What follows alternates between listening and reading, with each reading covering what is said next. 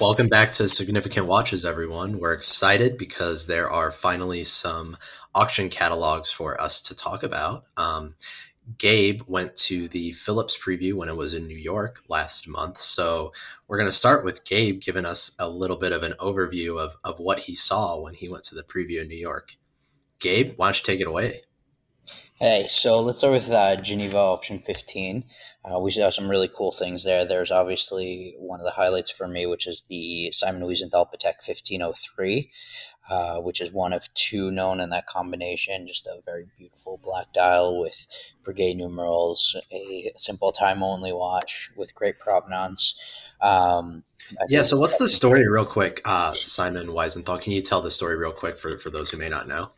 So Simon Wiesenthal was a Holocaust survivor who then, after the war, dedicated the rest of his life to hunting Nazis, basically the Nazis that had escaped. And he has a foundation, and he was very active. And he died maybe 15 or so years ago, and he's just one of these mythical creatures of the Nazi hunting era, which is the 50s and 60s.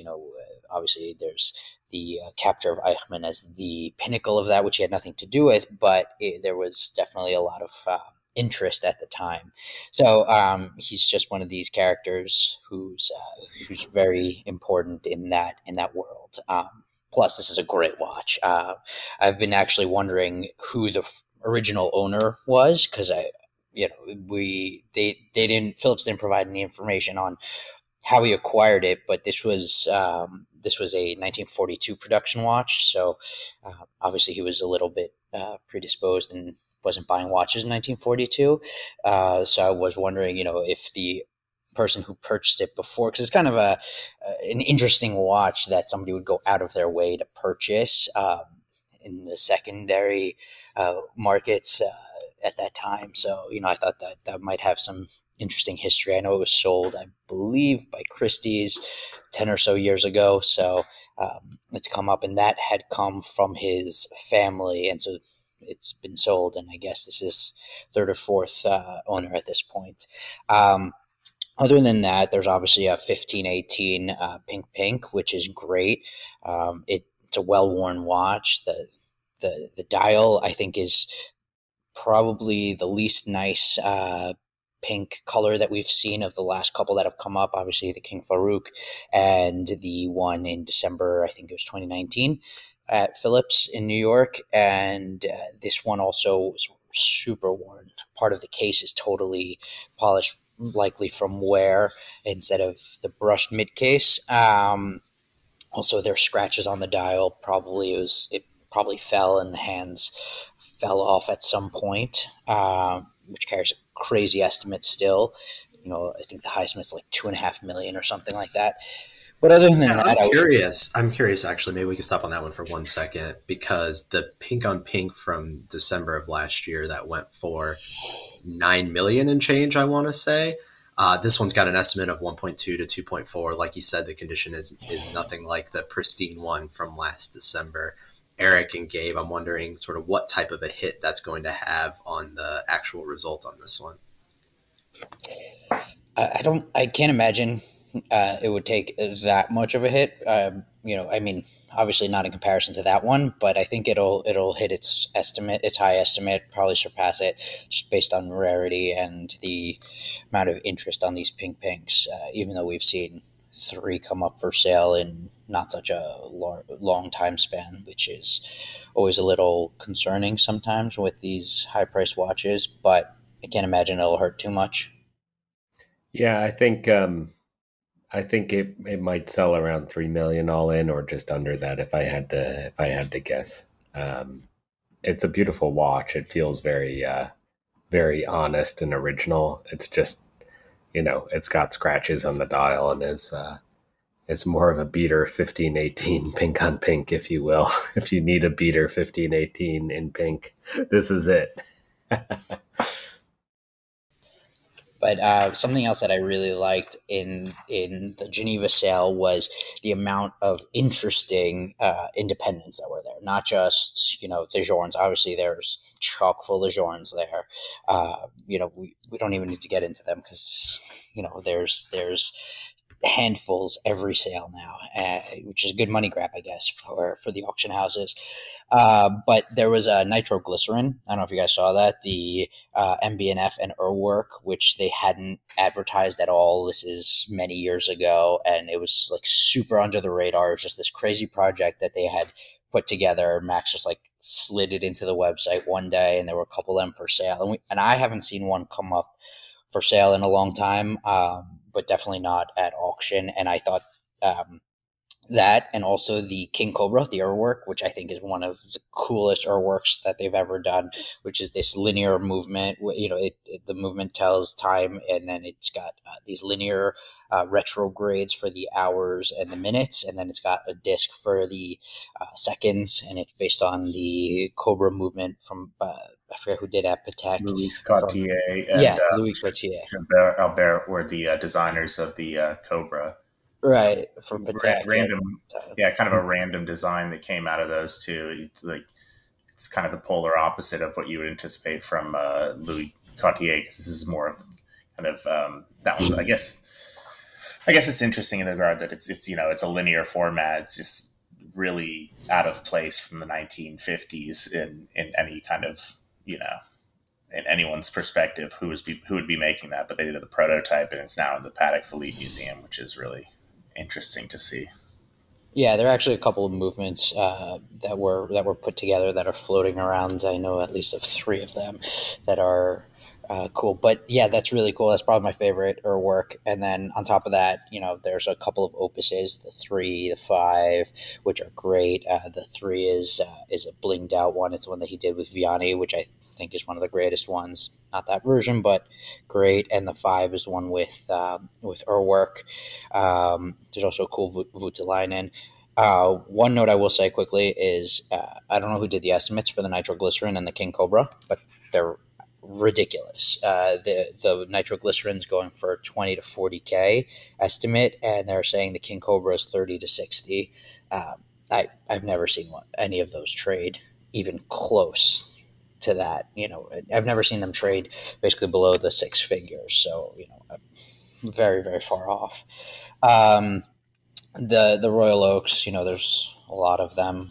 I guess if anybody's really interested in that, there's the Karl Lagerfeld one, which is probably maybe the highlight for me on there, just because he was so ahead of its time to be totally blacked out like that. And it's well documented that he wore it. But I think just looking at the number of lots, there's 289 lots between those 2 sales. And of those 289 lots, 73 of them carry a high estimate of 200,000 or higher, which I think is a pretty big number. That we're seeing a lot more watches with the million plus.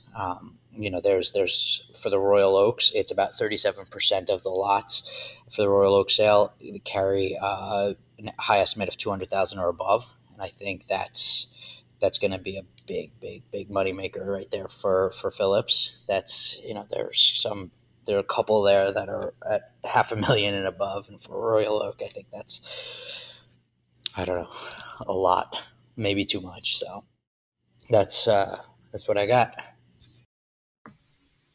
Yeah, I think we're entering the exciting period of the year as we see Monaco Legends coming up at the end of the month. There's currently also the Sotheby's auctions in Hong Kong. They have a ton of great watches, and very excited to see how those do. And so I guess Monaco Legend, I think one of the lots I find most interesting is the 3448 in white gold that came from John Goldberger, Oro Montanari's collection. The 3448 I think is one of the most beautiful watches, but it's not that great on the wrist, in my opinion, because of the short lugs. They kind of wear top heavy and they move around the wrist in a weird way. I think this aspect of how watches wear is not often discussed. We're just looking at how beautiful they are, but that watch has a white gold detachable Patek Philippe bracelet. That's absolutely insane, and the condition looks incredible. I have not seen it in person, but it's lot 249, and it's got a starting low estimate at 350,000 euro. And then Philips has a 3448 in white gold as well, not on bracelet, but I'm excited to see, how these both do. Let me look at which lot that is. That one is lot 216, and that's 300,000 to 500,000 is the estimate. Also notably, there are two 6200s coming up. There's one at Philips and also one at Monaco Legend. The Monaco Legend watch was formerly owned by John Goldberger as well. So that's interesting. People that own 6200s are a little bit nervous about how these will do. Not a common watch, obviously.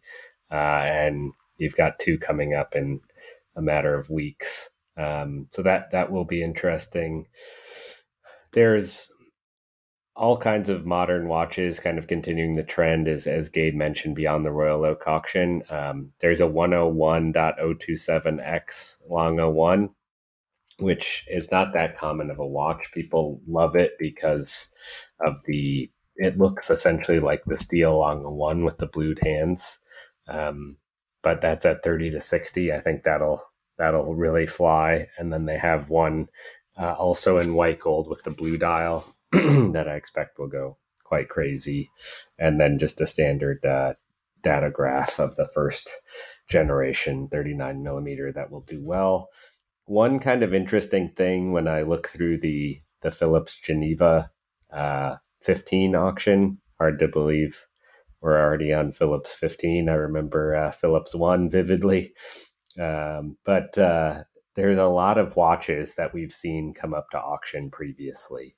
So there's a Christian Klings, which was a watch I sourced and sold at Christie's. It was the first Klings to come to auction. There is Chronomatic Autavia, which we sold at Christie's June 2017. That one came from Jeff Stein. Now that's up again. Lot 128, I believe, sold a couple years ago. That's a Zenith A384 new old stock. New old stock watches are not the most rewarding watches to own because you just have to keep them in the safe. It has all the blue wrap on them. Lot 134 is a Hoyer, by the way, as an aside that I really don't believe is a good watch. Very surprised to see it in the auction. So I would avoid that one, in my opinion. And there's just a ton of others that we saw sell in recent years, either at Philips or other auction houses. I could come up with a list of probably 10 at least that I saw just immediately on first flip through the catalog that sold at auction the last few years. So we'll see how those do, if people are super excited by them or not. Interesting as well to see Habring the Irwin Star for SJX. There's one in Philips. Loop This just sold one for about 13,000, and Wright Auctions in Chicago just sold one for about 10,000. So we'll see who gets the highest mark there. It's just funny to see these new watches, be flipped so quickly into auctions. So yeah, I think it's shaping up to be an exciting few weeks. For watches that you're talking about the 3448 and the Philips, it has luminous indexes and hands, which is super for that is 3448. Yeah, it gives it more of a sporty look. For watches that you were talking about, Eric, that have kind of a known provenance, or they've known to have been sold in the last few years, do you think auctions should be more explicit about that in the catalog descriptions or anything to make clear the sort of trading provenance? You know, we talked about this before in the sense that art, for example, will be very clear in the provenance of when it's changed hands and which auctions it's sold at before. You know, not that it's something you can't Google, but I'm curious if watch auctions should take a page from the art market in that respect. I wish they would. So if you look at lot 137, the Heuer Altavia, that's the chronomatic model. You know, it obviously doesn't mention that Jeff Stein used to own it. It doesn't mention that it, you know, was for sale in 2017 at Christie's. You know, it sold at that time for 77,000. Now it's has a low estimate of 30,000 Swiss francs. So we'll see, you know, how that does. Obviously, the starting bid is about half of what it sold for previously, including premium. So, yeah, I mean, I wish they would, because someone going into this doesn't realize that these things may have been for sale 2 years ago. I think one of my favorite stories was we had a 3974 in platinum at Christie's when I was there in May, and it sold to an Italian dealer who then put it at Phillips in November. So it was only a 6-month differential, and it sold for about $200,000 more. So that was pretty funny to see.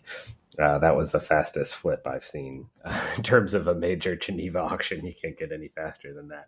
But yeah, I mean, I wish there was more information about provenance. That's obviously a very specific reason why they don't want to get. You don't want to read that this watch came from a dealer, whatever. But I think it would definitely legitimize these things more if there was more history associated with them.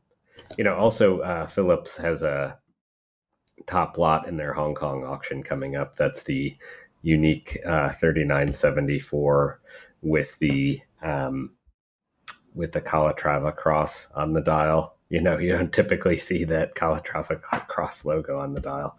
That I find it quite ugly, because that's typically something that's on fake Patek Philippe watches. But I remember when that sold at Phillips previously. I think it was from someone in the Singer family, and we'll see how it does now a few years later. It's interesting, you know, you would imagine also that someone might also find the provenance of, for instance, in this case, a Heuer being part of Jeff Stein's collection. That might be a selling point to some people, I guess you could ask. But I guess transitioning into, I guess, Tony, what are the watches that are kind of on your radar, the ones that you're finding interesting? Well, I believe it's Christie's that's got a 1990 Cartier crash, which is always cool. That one caught my eye because it's a crash, obviously. They were kind enough to quote my Hodinkee article in the lot description. But it's cool to see another crash. You know, the 1967 one sold for, or 1960s one sold for near $1 million last year. But this one's from the 90s. I think they've got an estimate more around 200,000. So it'll be interesting to see how it does. Yeah, that's 180 to 280,000 Swiss, and it's got the JC mark for Jacques Cartier. It's going to be very interesting. Do you think that's a fair estimate, Eric? I think so. You know, the game, of course, as we know, is keep estimates as low as possible, but I would expect that one to go north of 500 all in. And if I was looking for one, seems like it would be a great one to have. Yeah. Well, it kind of gets back to your point where you were just talking about whichever watch it was that sold for, the Heuer, that sold for 77,000 a few years ago, but they've got an estimate of 30 to 60 on it now, which kind of just shows that the estimate has no real basis in reality. And if it did hit the estimate, it wouldn't necessarily be a good result for whoever bought it previously. Gabe?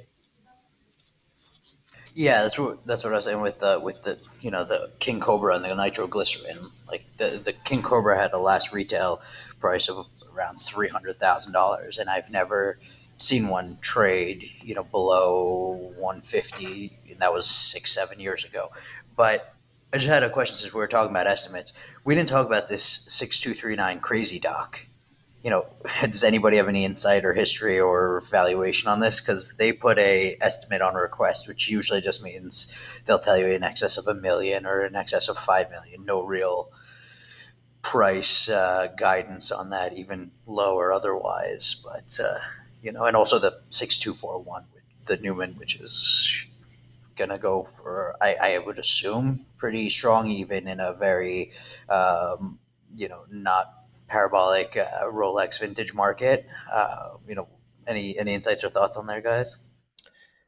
So that's a very interesting watch to discuss.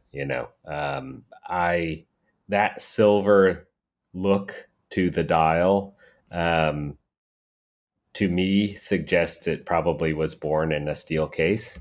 You don't see that look in that watch, in a gold watch. Now, this happened with a number of big red dials that are found in gold 6263s and gold 6265s. If you see that, you have to be very careful. It's actually a subject of some controversy in the field, I would say. But what people would do, rumored, would be to remove the hour markers and either plate them or put on gold hour markers and then put on gold hands. So then suddenly you've got this silver looking dial in a gold Daytona case. In all likelihood, that's what happened to this watch, in my opinion. Now, it was part of Eric Clapton's collection. Obviously, it sold in 2003 and then 2007. I don't want to get sued here, so I can say I don't know for a fact that that's the case. It's just an opinion. But it's a very interesting thing. You're buying the provenance, you're buying the look. I believe a lot of these pulsation styles were either sourced separately, kind of stolen out the back door of Singer or Rolex back in the day, or taken out of different watches and sort of optimized, if you will, put in watches with black bezels or things like that, the references with black bezels, because they're worth significantly more than those with steel bezels. So, I think, we don't need to pretend necessarily that it's something it's not. We don't know, but I certainly, if you're buying it, would not be under the assumption that it's all original the same way I wouldn't be under the assumption, looking at certain women, that it's all original either. It's a good way to put it. Any thoughts on valuation, price, market? It should be $1 million plus watch, but personally, if I was spending that kind of money on a watch, I would not be buying this one. I'd be buying something else. Either a great Paul Newman or an RCO, or the 3448 in white gold from the John Goldberger collection, or something else. For sure. But I think, just as a broader aside, it's very nice to see Monaco legend doing so well. I think obviously he's Davide, Parmigiani, and Claude Cohen have been kind of gradually building up these auctions every season, and they had kind of a breakout auction in fall. Obviously, Tyler, the creator, was there when the Cartier auction did extremely well. And there's just a lot of heavy hitters in those auctions. So that's very nice. You've got the Nevadian collection, which is just such a weird name for an auction at Sotheby's, with a lot of important Patek Philippe's. You've got this Christie's auction. That's the Kairos collection. That's a lot of modern heavy hitter Patek Philippe watches. If you look at the Christie's catalog, by the way, it's tons of modern watches to start out, modern Rolexes and things.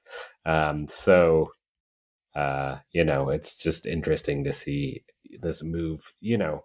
5 years ago, you would rarely see a brand new Rolex in an auction, and now they're littered with them. So it's just a sign of the times.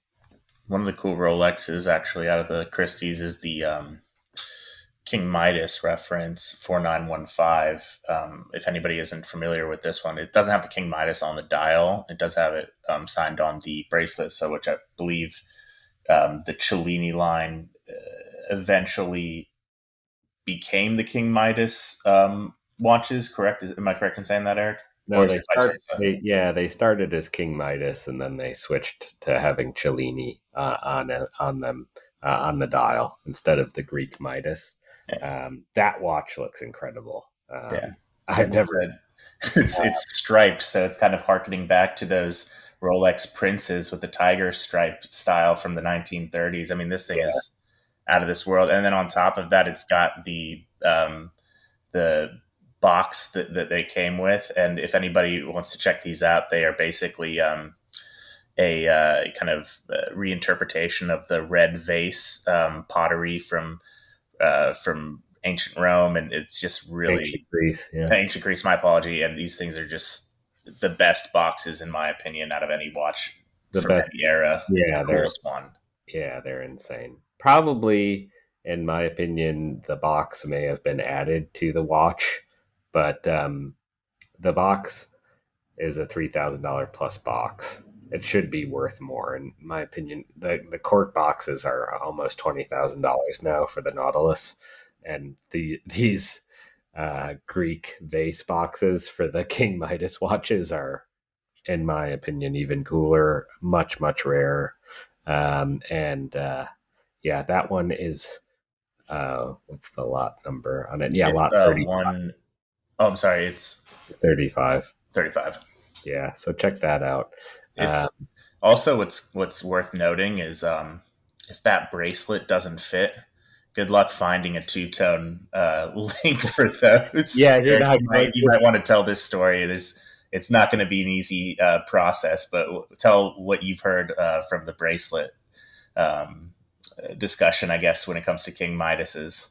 Yeah, so you may have seen I had a set of 2 King Midas watches in white gold recently. It's actually my most liked photo on Instagram ever, over 5,000 likes. I didn't put any sponsorship into it or anything like that. It just organically keeps getting tons of likes. But the previous owner I got it from had it in his collection, the set in his collection for a while, and he contacted Rolex to order additional links because his wrist, it's kind of like a 7.5 inch wrist. So he bought the last 2 white gold King Midas links they had, just about a year ago from Rolex. Was something like $700 per link, but it was pretty cool that they still had them decades later. It's kind of funny. The Midas is almost the unspoken stepchild of the asymmetrical watches discussion. I mean, it's just the coolest timepiece, I think, and no one seems to be, bumping it up when it comes to, the love of asymmetrical watches in general. Those and, some of the, Richard Habib Hamiltons, but those bracelets are just a work of art. I mean, is it a Gay Ferreras bracelet, or do you think that that's a different bracelet maker?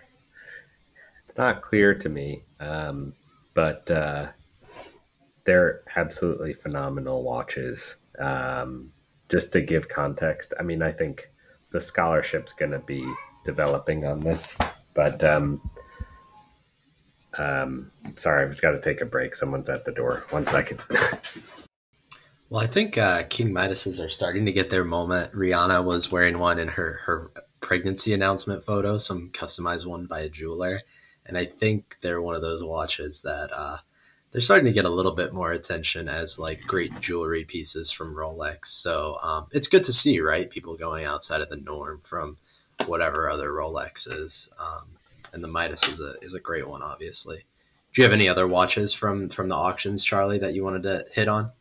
Sure. I think there's a few Audemars that are really interesting. First one being, I guess, Lot 143 from Phillips. It's a digital jump hour. I guess it's more digital because it's got no hands. It's just in the digital format, but two apertures, and it's a two-tone case, so it's pink gold and white gold. These are pretty interesting. I don't know if there's that many of them that have been produced. I've seen a watch, at least either this one or a similar version that surfaced a bunch of times in the late 80s and 90s catalogs. If you look through old Habsburg and Feldman / Antiquorum catalogs, you'll be able to find it. But these were really interesting movements that were, Le Coultre base calibers that were modified by the Piguet family. And there's a few people that I think ended up getting them. I think maybe a handful that went to Patek, a few that also were sold as Audemars or Gublin Lucerne watches. And I also believe there were a few Movados that were produced, but the Movado cases, I believe, are a little bit bulkier and the lugs are more pronounced. I think one is in that book that you have, Tony, the Fritz von Ostenhausen book. There should be a small paragraph about the Piguet family and producing those movements, which is interesting. Outside of that, I think the Patek Philippe 1503 Simon Wiesenthal is really cool. There's another, along with that one, there's another Patek rectangular wristwatch that is interesting from the Steel Patek book, which I was kind of glad to see come up. And one more Audemars that was interesting was the bi-register chronograph that the Remaster 01 was based off of. I'm not sure. Maybe I'm mistaken in saying that this is the first vintage model that's come up since the introduction of the remaster. I guess Gabe or Eric, you might be able to tell me if I'm wrong on that one, but it'd be interesting to see how much the vintage model goes for with the limited edition run of, what was it, like 100 or 150 watches in the automatic version from AP. I think they did. Let's just double check with that. I thought they did like 500 of them. Maybe there was more, but I guess. Yeah. So 500, which was so the remaster 01, they did 500 of, and I can't tell you how many times I've been offered that watch, particularly recently, because supposedly, if you look even on Chrono 24, there's 12 available, but they were having trouble selling them apparently, so they would offer you a 15202 if you bought one that you could buy a 15202. So all these people bought them to get a 15202, and now they're trying to sell them. They just produced too many. Now I think that watch is extremely cool. That's coming up at Philips, so we'll see how high it goes. Could be $500,000 watch. It'll be interesting.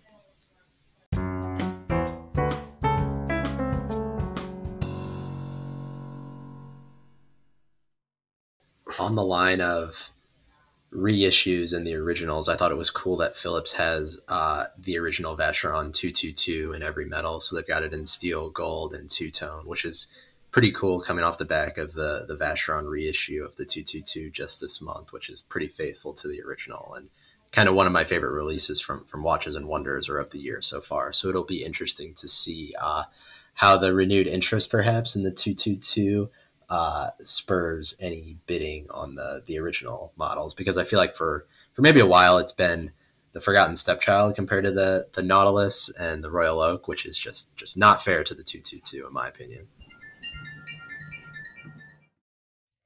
Dave, I'm curious if you're going for the Mad Unusual stainless steel linear format watch that I guess was released in, what was it, 2021, right? Or did you end up passing on that one? Which watch you cut out there for a second? What was it? The Mad. Oh yeah, I got the first one, the Mad one for the friends. Don't tell anyone. I gave it as a gift. It just, as a longtime MBNF guy, I just it's just not something I would grab to wear over like an LM Perpetual or even like an HM5, and I prefer the rotor on top that you can see from the top of the movement more on the Frog, the HM3. So it didn't do much for me. I didn't like the proportions as much, and I put in myself for the for the selection for the next one, for the red one. I didn't get that one. They didn't pick me. I think they're a little salty about that. But speaking of MBNF, in the Philips, there's another. There's one of the Music Machines, Music Machine 3, which looks like the TIE Fighter, which is always exciting to see Music Machines come up for sale as opposed to like Shorn pens or something like that, or Philippe Dufour boxes. I'm also excited to see how the Jorn table clock does. That's Philips Lot 1. I have one. It's a cool thing to have. Retail was about $2,000. Someone actually put one for sale for $75,000 recently. But there's a few on Chrono 24 for something like 10. Sorry, hold on 1 second. Yeah, someone put one up for $75,000 recently and took it down. I think they were blacklisted from Jorn, is my understanding. But there's a few on Chrono 24 for kind of 10 to 15 or something like that. And we'll see how this one does. It's no reserve 4 to 8. I like to see this focus on having some clocks and cool peripherals. It's good for the watch industry.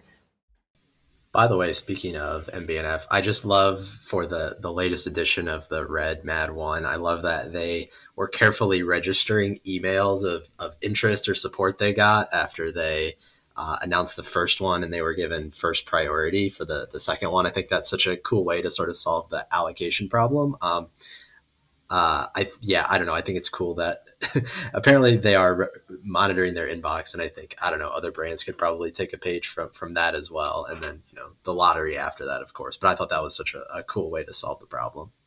I loved it as well. It's great. He's really that was a brilliant idea.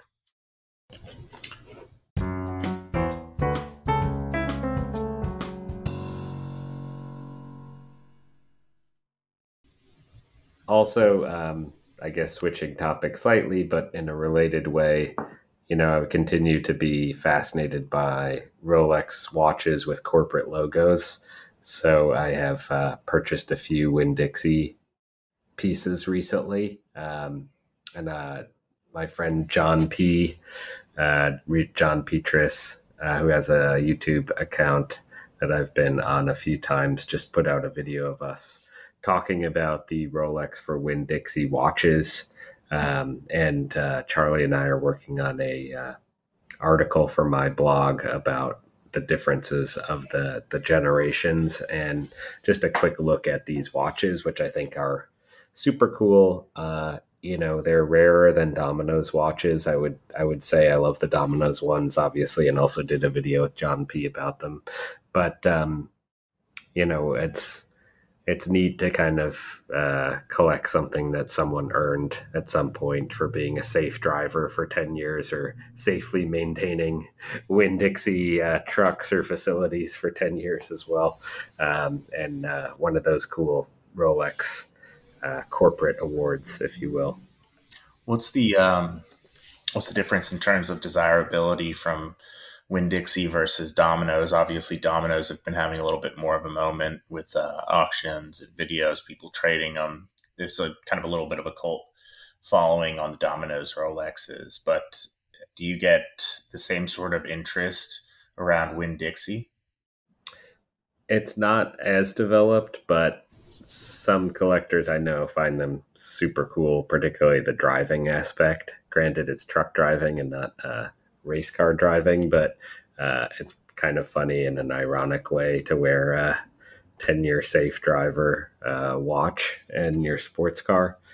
Gabe, you need one of those. But yeah, it's just a cool thing, and I think interest is definitely increasing. So, and I put up a Rolex for Honda recently with the Honda logo on the dial, and people went berserk. I got so many messages about it. It was really fun to see the reaction when I posted that. Did we explore the subject of earned watches really in depth before, or do you want to revisit it and kind of like give a little bit of the basics of why people appreciate those versus maybe something that was, a specialty dial or a retailer style? Like what's kind of the interest around an earned watch? Yeah, I think it's a topic that's been out there a little bit. The Wall Street Journal article by Kate Murphy actually had a photo of a Winn-Dixie watch that I gave her that she mentioned in the article. She was relatively new to the world of watches, but for her, if she was going to collect watches, she loved the idea of having a Winn-Dixie watch or a Domino's watch from a franchise owner or top manager, things like that. They're more appealing than just buying something that someone went into the store to buy. It's a cool award, the same reason why some people collect old medals or Olympic medals. We sold one that was for the 1904 Olympics in golf in St. Louis when I was at Christie's. This guy bought it at an estate auction in California. And I sourced it for Christie's, and it went for about $300,000, I believe. So that was neat to see. And people collect it because it was earned, and it was something very special and historic. So a watch is very similar. It's not like it's an Olympic medal, but someone worked 10 years at Winn-Dixie as a truck driver to get that watch. And hopefully they kept it and wore it for a while and didn't just flip it 2 minutes later. But, it's neat, that history. The whole subject of a watch given by an employer is kind of something lost on our generation. I don't think that many companies are giving out, timepieces after 5 years, 10 years, 20 years of service. They'd rather just give you something like a pen or something a little bit less sentimental, right? But when do you think of that? Go for it. I was just talking with someone whose father worked for a major defense contractor, and for his 25-year work anniversary, he got like $100 Bulova, engraved on the back. That was just absolute junk. And he's like, man, you've spent 25 years there, like all the things you did. And you got it would have been sick if he got the new Space View. That would have been cool. Bulova hook those up with the corporates. It was just a joke. Exactly. Yeah, something similar. Actually, my dad retired recently, and he got, I don't think they even gave him a watch. I think they gave him a credit to the online Tissot store as like part of the retirement package. Which we need to do a call for watch stories of terrible, service awards after your tenure at your business and see what comes up. I mean, I'm sure there's nothing good from anybody below 40, 50 years old, right? Yeah. My dad basically, for his 25 years at his clinic, they were typically giving a gold watch, but they basically gave him a Seiko that looked like a Day-Date gold plated. And it's like, not quite the same thing.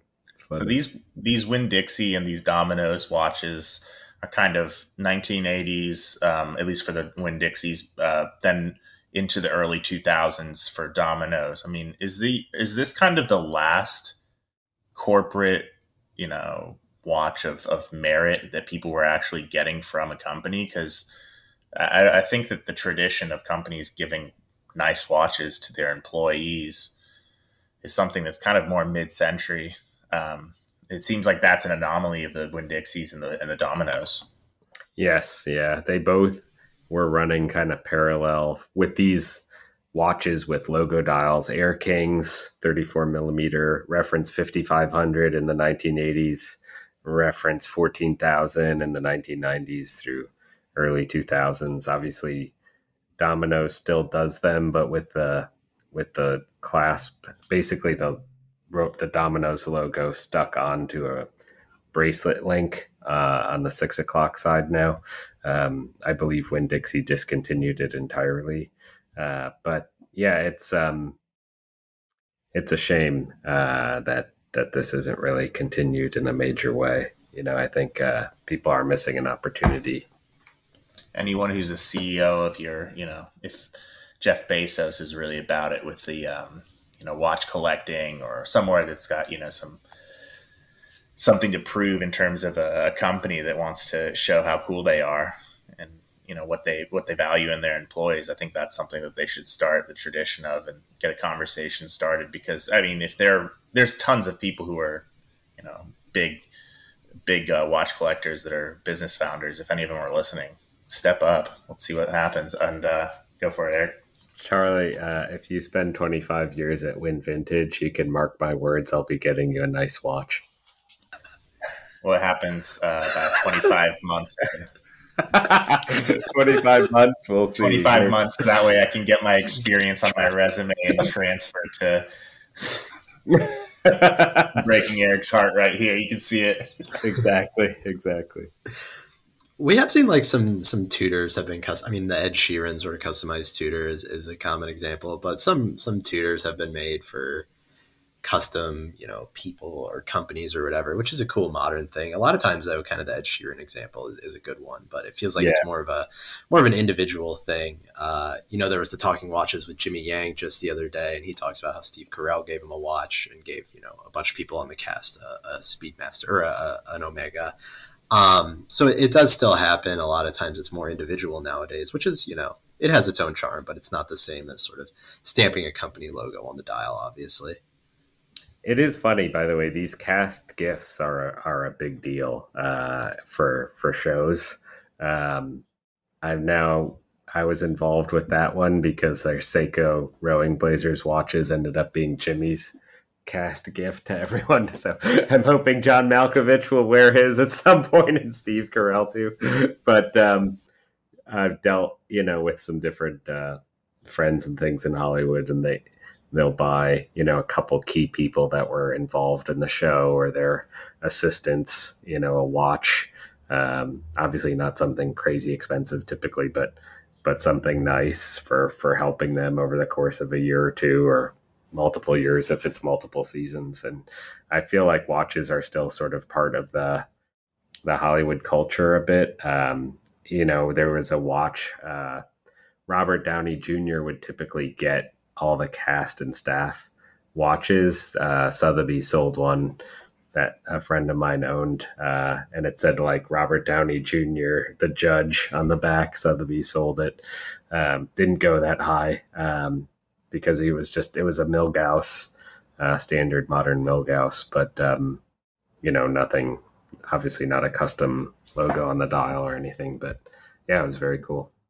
Yeah, and also Keanu Reeves, I think, bought about 3 or 4 of his stuntmen for John Wick sports Rolexes. And, it seemed like it was kind of like a genuine moment captured. It wasn't like this, I don't know. For me, I think Keanu's a pretty interesting celebrity. If I were to, actually give props to a celebrity, that you see this moment where his stuntmen and him are in this Rolex boutique captured through a window by somebody, and they're all just giddy about the fact that they just got a Rolex as a gift for, wrapping up their production. That's kind of, I think that, it's one of those things. It's really cool to see. So hopefully we'll have more of those types of stories to report on. Also, Go ahead. yeah, Exactly. Yeah. Patrick Mahomes got all his offensive linemen Submariners. The Mitch Schwartz talking watches on Hodinkee. He has that. Um, I met Mitch in November in Kansas City, and we were talking about gifts from other quarterbacks. One of the other quarterbacks that he protected got everyone a custom suit, but somehow his turned out horrendous, and he tried to return it to get it properly fitted, and it never worked out, so he didn't really get a gift. And like just the banter and the offensive linemen about how various linemen over the years were shafted in different ways because someone's feet were too big and the quarterback forgot to get him shoes and he never got a gift. And years later, he's still upset and salty about it. But it's just really, really funny, all the banter about that stuff. Gabe or Tony, I'm curious, have you guys ever been gifted a watch that you know, either earned or maybe it was sent? Like, what's y'all's perspective on watches that are gifted or earned and the sentimental value of those? Yeah, it definitely depends on the person in the watch, but there's always some sentimental value. My mom gifted me after I got out of the Army in 2012. She got me the 50th anniversary James Bond Omega Seamaster. It's not something I particularly wear, but definitely has a lot of sentimental value. And yeah, I've definitely gifted watches to people, and I think it's a nice gift, especially for people to give to people who aren't necessarily hardcore watch people, to see if how they appreciate it and maybe sparks a little something in there. So I was gifted recently a pocket watch that belonged to my friend's grandfather because it had a Hebrew dial on it, and it just no value, but a ton of sentimental value that it comes from family and a good friend, his family, and something that means something to me as well. So definitely I appreciate it a lot. Yeah, I got a Wind Vintage gifted Vulcan Cricket recently, which has very little sentimental value, but it's nice to have nonetheless. Just a 30th birthday gift. That's not a very important birthday, I guess. That's true. Talk to me when you get to 40 or 50. Yeah, exactly. Any other news you guys want to hit on? Or, last time we talked, we hit on Rolex and Tudor for Watches and Wonders. Not sure if you guys want to hit on any other releases or if we're totally past that at this point, which very well might be the case. I think we're past it. I don't really. Watches and Wonders. Step it up and invite us. It came Fly us out. It came and went very quickly. The transience of life. Yeah. It's so funny how it feels like it's the biggest deal in the world for a week, and then we'll never remember 99% of the watches. And then I also think just as a perspective setting type of thing, it's good to have these auctions right afterwards, because this is kind of the stuff that's enduring, and it makes you think about it makes me at least think about which of these watches are actually going to matter in 5, 10, 20 years, that we're going to care about when we see in an auction catalog or whatever it is. And the answer is most of them we won't care about. So, one of the things I like about watches is their sort of enduring nature, that you can theoretically wear them forever or whatever. And sometimes the consumerism aspect of it and the new releases rubs me the wrong way a little bit. So glad we're past it, I suppose. Yeah, and I'm just going to take this moment to dunk on Longa for a second. They released a minute repeater in 39 millimeters, and they're acting like they're splitting the Red Sea, turning water into wine. It's a minute repeater, 39 millimeters. Do we forget that Patek has been making 36 millimeter repeaters for 50 years, and AP has made 39 millimeter Grand Sonneries in the 90s, and they even made 34 millimeter repeaters. Okay. And also, I don't know if anybody saw Wilhelm talking about the titanium Odysseus. Did anybody catch that? He was with a straight face talking about how difficult and how special it was to be working with titanium. I mean, I looked at it and the bracelet, and I was like, nobody walked over to De Bethune, I guess, to like ask them how they do their blued titanium and their mirror polished titanium. And I mean, these guys don't even mention it in their communications anymore, because it's this is part of their DNA. And so many people do titanium. Patek does titanium, even though not many people know about it. Nobody really would add that if they had anything of substance to add to a new watch. And yeah, I get it; it's limited. You got to sell it, but they'll sell. And come on, a 39 millimeter minute repeater and a titanium case and bracelet. Even AP's done that for over 20 years, I think, at this point. Dear Wilhelm. I wrote you, but you still ain't call. Wilhelm has a great story, one of the best stories I've heard, actually, and I guess I'll ruin it because I'm not sure he's told it publicly, but he previously was a car salesman for BMW in Africa, and he basically, was in charge of selling BMWs everywhere, and I believe it was Swaziland, which is an independent country within South Africa, basically, landlocked country, a kingdom. He was going to meet with the king, and he basically, the king was a top buyer of BMWs, and I believe he had something like 80 wives, and he basically had a 10 a.m. meeting, and he goes, there is waiting. It's 11 p.m. at night. And he decides to go to the hotel because he's just going to wait until the next day. And he gets a call basically via the hotel phone, I think at 4 a.m. saying, "Where are you? The king's waiting for you." And he kind of rush over and convinces the king. One of his wives wanted a BMW, and he had to, out of fairness, to buy them for every wife. So he bought like 80 or 110, something like that, BMWs on the spot. Each wife got a new BMW. And Wilhelm had quite a story to tell. You think he's selling longs to all the wives now? Yeah, he should. He should go back there. Easy money. But it's funny because usually the watch industry is people that are obviously just in the watch industry all these years, and Wilhelm came from the car industry, so it's pretty cool. I think he's the only South African accent I've ever heard in the watch industy as well. No, he's German. Is he German? Part out. Yes, Wilhelm Schmidt. I mean, I guess he could be but yeah, he has this like cool hybrid German South African accent. He did a cool. Speaking of cars, he did a cool restoration on a Aston Martin. I think it was a DB5. That was pretty nicely done. He's a car nut. He has he's had a Mercedes Gullwing, which he said didn't drive that well. It was kind of too stiff and very uncomfortable.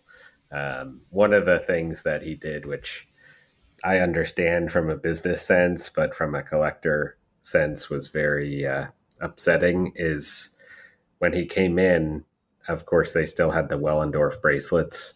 And I want to say it was around 2010 when he joined Lange. And took over, and he just thought at that time the Lange Wellendorf Platinum bracelet was $60,000, and the yellow was like $48,000 or something like that. So he just thought that looked ridiculous, that in some cases the bracelets were more expensive than the watches. So he discontinued all that. Supposedly, a number of them were melted down. So that was is a bummer. Obviously, I hope they'll reconstitute that relationship at some point, but we shall see. Those are the coolest bracelets made anywhere after 1970. They're unbelievable. If anyone has a white gold one, 20 millimeter. I'm looking for a client, so let me know. The also good Wellendorf story. Their jewelry is phenomenal, very heavy, well constructed, incredible stuff. And one regarding Wellendorf. So Wempe sells Wellendorf jewelry, and they had an event recently where they invited clients to the opera, and the basically the ladies got to wear a piece of Wellendorf jewelry. And so a friend of mine, who's a client's wife, had this kind of beautiful, simple gold necklace. It's heavy. And at the end of the night, she's like, I really like this. We should, want to ask the price. Like, maybe you could get it for me as a gift. So he asked the price, and it was over $100,000. The guy took a big gulp. There was like essentially no diamonds on it at all. I think it was just gold. He's like, that might be a little bit much right now. Well, thanks everyone for joining our first auction preview, perhaps, episode 13. As always, DM any of us or at Significant Watches on Instagram, and follow us if you haven't for recommendations on future episodes, future topics. We've gotten a few great ones that are sort of in the queue for additional or future episodes, and always looking for more ideas. So thanks again for listening, and we'll see you guys soon.